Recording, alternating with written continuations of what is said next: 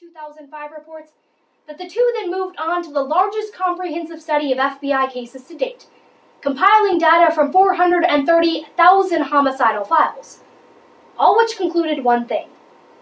All murder is a result of acting upon these homicidal fantasies. This created the foundation for homicide adaptation theory. So if murder is inherently in our nature, why have we not bludgeoned to death every professor who's given us a bad grade on a test or a paper? Well, homicide adaptation theory accounts for both why some do kill and why most don't. So why do some kill? Chicago Lawyer magazine of March 2006 reiterates Buss and Nutley's conclusion that murder was once a socially acceptable means of obtaining and keeping the most desirable mates.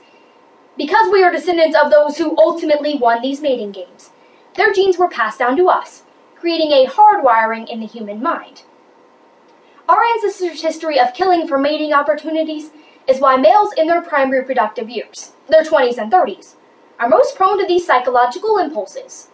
And Buss's case study confirms this, showing that 87% of all murderers are male. They kill to protect their resources, whether sexual or otherwise.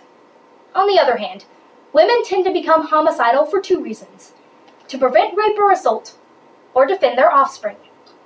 The Los Angeles Times of February 6, 2006 notes that these impulses are part of a survival program designed to make us react first and think later, if at all. MSNBC News of March 27, 2006 notes that while we may have these adaptations and triggers, which are precursors to murder, it doesn't mean that all of us will kill. Buss tells the Tulsa World Herald on May 31, 2005, that there are two primary reasons as to why most of us are not murderers. First, because killing is so costly if we're the victims. As we've created adaptations to kill, we've also honed defense mechanisms designed to damage those who intend to destroy us.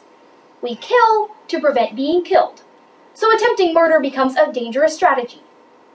Second, our system of legal consequences creates a deterrent effect. However, Buss argues that when one comes across the means, motive, and opportunity, with minimal foreseen consequences, that's when your psychological circuits for homicide become engaged. Serial killings, such as those of Dennis Rader, make up less than 2% of all violent crimes, yet their occurrence is symbolic of a far larger problem. As violence continues to pervade our society, we continue our quest for an answer. Homicide adaptation theory holds two implications that seek to alter our response to murder both legally and socially.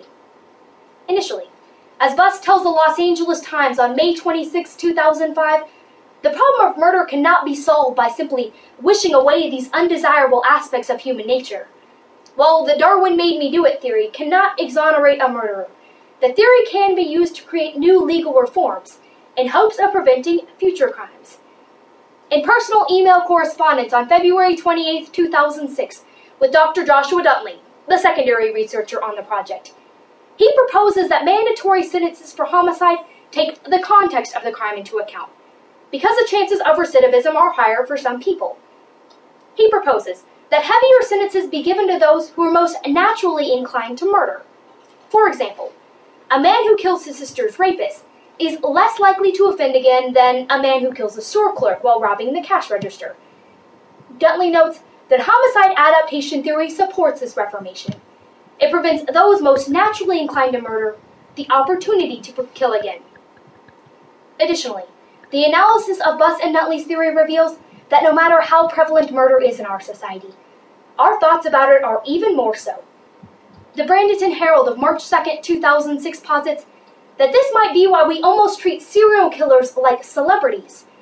As clinical psychologist Dr. Glenn Waters tells Revolution Health Group's online newsletter of February 24, 2006, it also might explain why stories of murders entertain us, from videos of beheadings and photos of tortured prisoners to the latest B-movie horror flick and forensic crime drama.